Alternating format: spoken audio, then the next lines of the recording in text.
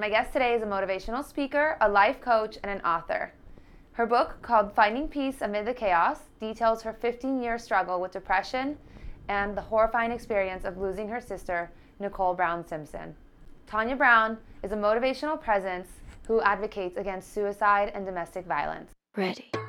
Sophia Silva is a positive psychology coach who shares with her audiences the knowledge of leading figures to provide a roadmap for people who are interested in leading a life worth living. This is What the Flow with Sophia Silva.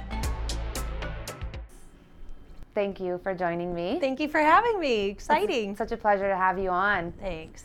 So your book, Finding Peace Amid the Chaos. Still trying to find it. How were you able to find peace amid the chaos? Can you tell me a little bit more about that? Yeah, you know what? The book was inspired about 2 years ago. And I was going through graduate school. I was caregiving for my dad, who died last year from Alzheimer's. My mom was going to radiation and chemo treatments. And I'm writing a book. And everybody has a choice to either make their experience their identity, or they can identify with it. So I identify with what happened to my family. I totally identify, but it's not my identity. I don't own it. Yeah. I don't own it. And so now it's the 20-year anniversary of OJ's acquittal, and people, you know, I've done some interviews, but people are just like emailing me and they're text messaging me. Can you believe these tapes? Did you know about these hidden tapes? I'm like, no, I didn't know. I don't pay attention to it. I appreciate people's support, absolutely, and the prayers. I mean, that has gone a long way. But I just don't live in that. And people try to fish for it. I'm just like, I have nothing really to say. I can talk about the memory of OJ and Nicole and the life that we all had together, but it's not productive. So how was the situation of writing this book for you, Finding Peace Amid the Chaos? Was the actual experience of writing the book a way for you to find that peace? No, you know what? Because let me back up how I originally found the peace after the chaos. Now I just find it amid it. Actually, it'll be 11 years this October 9th. I was admitted into a psych unit October 10th of 2004.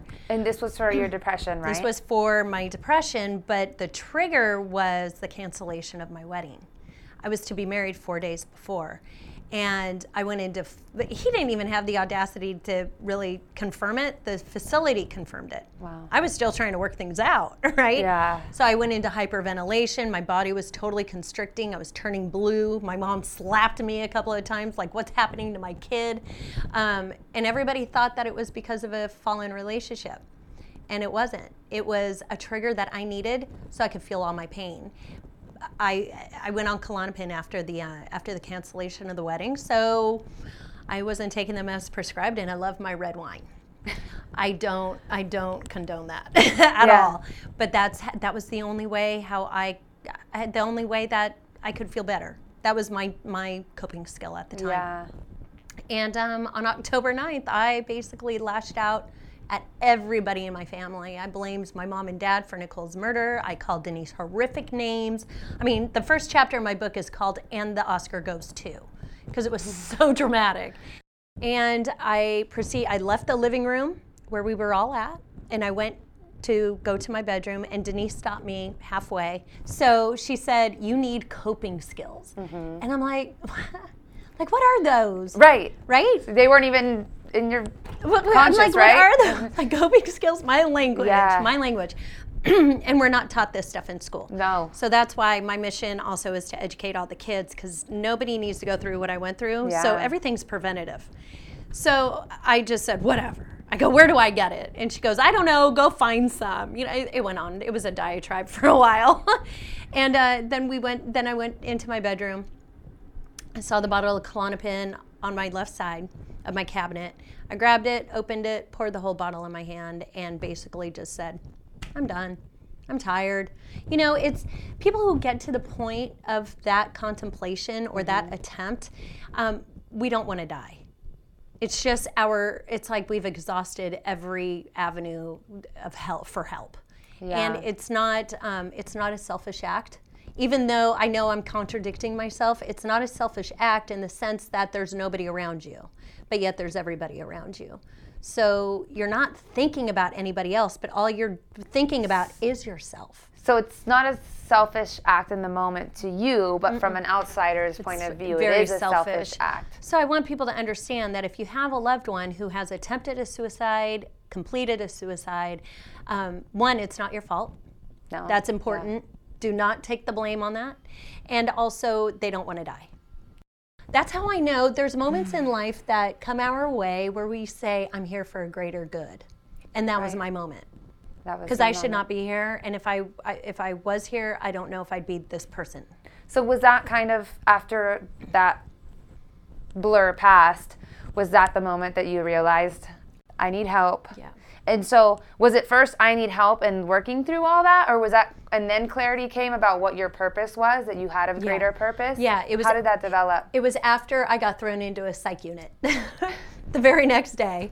And my sister said, are you ready? And I said, yep, where are we going? And I said it with a smile because I knew I needed help. For some reason, that's how I know I'm here for a purpose. Yeah. I knew that I'm here for something.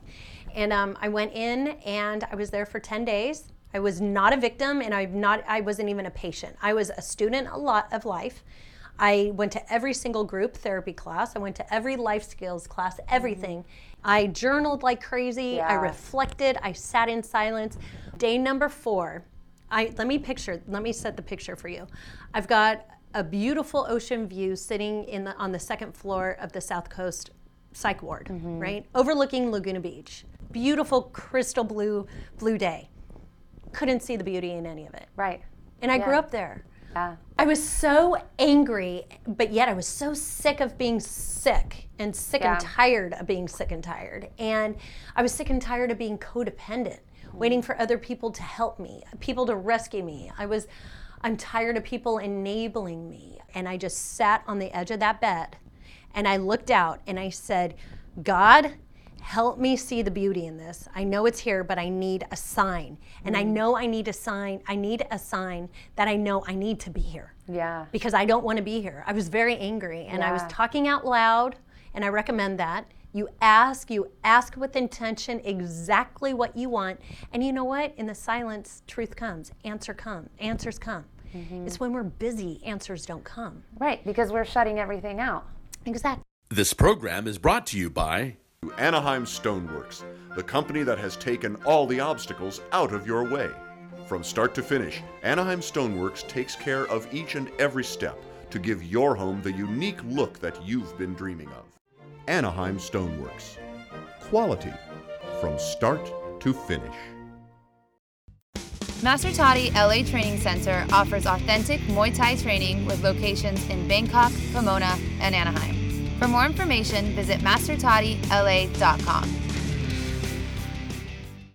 So immediately, How's anything wrong? How's anything going to be wrong if room. you just keep moving along? You know? Exactly. There's no room for answers to come because you're neglecting to slow down to listen to it. I knew, and I want to tell your listeners and your viewers that if you are in that state of chaos and you haven't quite past the threshold, reach out and get help. Yeah. Do not be ashamed. So my whole when I wrote this book, because people always said that, wow, it must have been really cathartic. Yeah. And I smile, just like this. And I said, no, I did all of that 10 years ago in the psych unit. I wrote this book for everybody else. I wrote this book. That's interesting, because I was kind of coming at it. I was thinking maybe the same thing. Yeah. I wanted to give people hope and healing and answers and just a sense of being as vulnerable and as candid as I possibly can so people can relate. Have you noticed that by opening up and being candid with people that it's actually helped in your healing and yes. It's like you've reached like another level of your existence almost? Yeah, in that sense it's very cathartic and I'm all about being authentic. You know, if I sit on a life experience, a story, a thought, or whatever. If I sit on my stuff, then I'm doing somebody a disservice because I know that we all go through stuff. And, you know, if what I went through can help somebody, I'm going to share that. Right. You know, there's a 5-letter word that will kill everybody. Yeah. Pride. Yeah.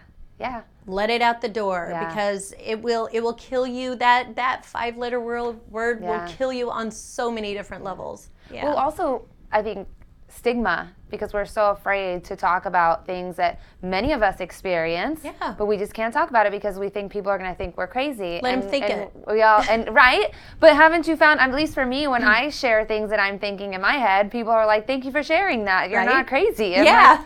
like, go figure. Right? Right? Because we're all going through it. Right, but no one wants to talk about it. Nobody wants to talk about it. Yeah. So if you don't want to talk about it, then you need to tell me. So when I meet somebody who needs to hear what you went through, then I can share your story. Yeah. You know, because we're all in this life together. And I think the more you live life behind the mask, behind the facade, that is going to it's going to take you down. And eventually it will make you, it'll just metastasize and it'll make you a very, very bitter person. I agree. Yeah. And you can never self-actualize, I feel Yeah. like. And you can never enter the flow state. Right? Which is, With the flow. Yeah, because in order to enter into a flow state, we need to kind of let go of the ego and be one with whatever we're doing. Exactly. So don't get to the point where I ended up. Yeah. You know, thank God that there's services like that. Thank God there's, places like NAMI, the National Alliance on Mental Illness. I mean, it's like, thank God there's resources and services, even though our healthcare system is really, it's really sad, and it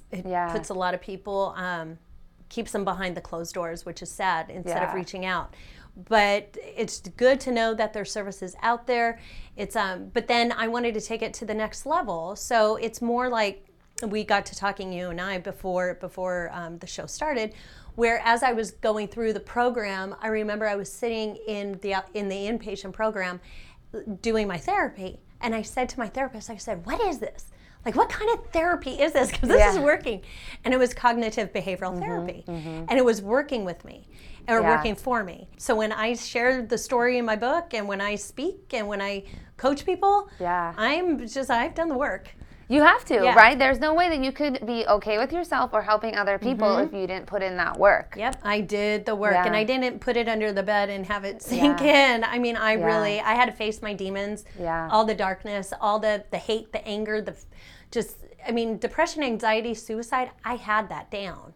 But the anger was just so unfamiliar to me. I'm just like, I'm not an angry person. So what was the anger from with you? With me, envy, jealousy. I wanted to, and comparing myself to my sisters. I wanted to go out there and educate the people, the community, on domestic violence. I wanted to be that person. So I had a lot of jealousy and anger towards my sister Denise, even though I couldn't see. I saw the good that she was doing, because she was channeling her pain in a total positive direction. And because of her laws for women's rights have changed because of her and her name and Nicole's murder. But it was ugly. It was just jealousy and hate, and it was gross. And she asked me, when I asked her to read the book, she asked me, okay, I saw her number come in on my cell phone, and I'm like, what? You know, she's intimidating, right? She's my older sister, but she's intimidating. Right. And I'm like, oh, should I get this or should I ignore it? Oh. And I answered it, and it was a beautiful, just a beautiful testimony of my book. It was really, she loved it, but she had one question. Yeah. Why did you hate me so much? And my response was, I didn't hate you. I just hated the situation we were in. Yeah. Which is, it can't be easy for anybody. There's no manual for it. There's not. I did an interview earlier today, and he, it was KNX radio, and he was like, so wait a second. He said, so if you saw Simpson like in the same room, you're telling me you wouldn't react, you wouldn't be angry? And I'm like, no. Yeah. And I said, well, I couldn't imagine holding on 20 years of pain. I would have lost 20 years of my life. Right. Yeah. And isn't that part of your healing? Yeah. Letting go. It's that whole serenity prayer. People hold on to stuff that they have no control over. Yeah. And I'm not saying this stuff comes overnight. No, it doesn't. You've done years of work, right? Years how long of did it work. take you to realize that? Oh my gosh. You know what? I was in the psych unit for a total of 3 months, and I did hard work probably 3 to 5 years after that. Yeah. Yeah. As I was going through school. So my school really was big on self-reflection. Okay. Which was great. So that might have helped. So I did even more journaling. But we don't get to the point of pure joy and happiness and contentment and peace until we really take personal inventory. Yeah. Stop running away from yourself. Yeah. Yeah. To be fair, you've gone through a lot of difficult things in your life. Yeah. So Yeah. it's natural to have those feelings. And I want to make it clear that it wasn't just Nicole's murder or the cancellation of my wedding. I've experienced a lot of loss in my life. That's so much for a person to handle. It was so much. And when you come from World War II parents, pick yourself up, paint the house, Right. get a job at Starbucks, keep busy, and it's just different. They're hardened. Yeah, and Yeah. they have coping skills. Yeah. Because they had to survive. Yeah. With us, we weren't as our generation here, we weren't forced to. Right. And they were forced to. Right. So total different skill set. Yeah, and I'm sure that they probably didn't know, like, go to a therapist or go to some sort of treatment center, Not right? at all. That probably didn't even cross their mind. No, not at all. In fact, they were like probably so shut off to it that because they don't go to therapy. So I really want to encourage everybody who's listening to this and watching it is face your stuff as it shows up in your life. Because if we don't walk through the tornado of pain, darkness, Yeah. the ugly stuff, you got to walk through that stuff. Because if you don't, nobody's immune to a suicide, addiction, violence, self-destructive behavior on a variety of levels. So it's like what I said, you don't need to go through this alone. So it's all about encouraging people and lifting them up and letting them know that they're not alone. Life's hard. Reach out and get help. Let's start getting real. And these problems can be solved. There's people that can help us. There is a solution. There is a light at the end of the tunnel. But you got to do the work. Yes. That's the hardest part about this work. It's the hardest part. You can't make anybody get help. I agree 100%, Yeah. which makes it so difficult for everyone involved. Yeah. So you do if you're watching this and you're going through whatever it is. It doesn't need to be addiction. It could be a divorce. It could be a job change. It could be anything. Whatever it is, allow people to help you. Yes. Because you're loved. Exactly. You Everybody's are loved. loved. There's someone out there that loves you and that wants to help you and will help Exactly. you through it. Exactly. You just have to go with it. You have to see it and you have to be ready. Yeah. And if you live in the state of denial, maybe you're not ready yet, but keep trying. Right? Just I like keep, that. Yeah, Yeah. just keep trying. Keep trying until you are ready 100%. Yeah. Right? Because it's going to get you closer every single time. Yeah.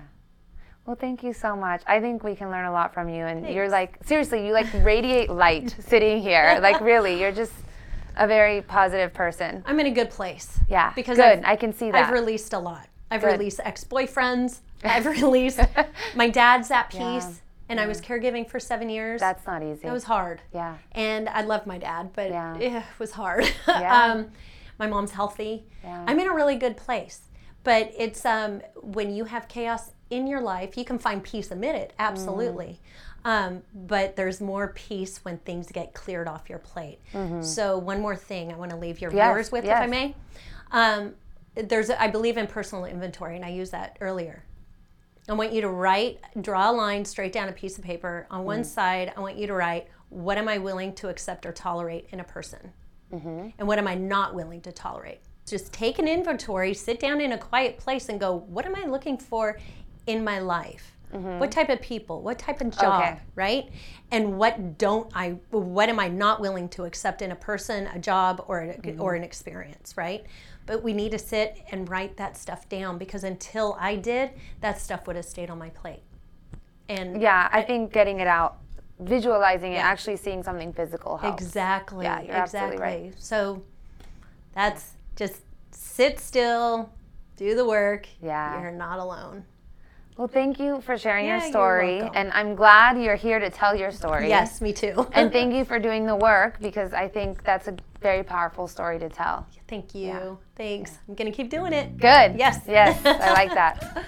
Hi guys, if you like the show, please subscribe to my channel, Sophia Silva, and follow me on Instagram or hit like on my Facebook page. And thank you for watching.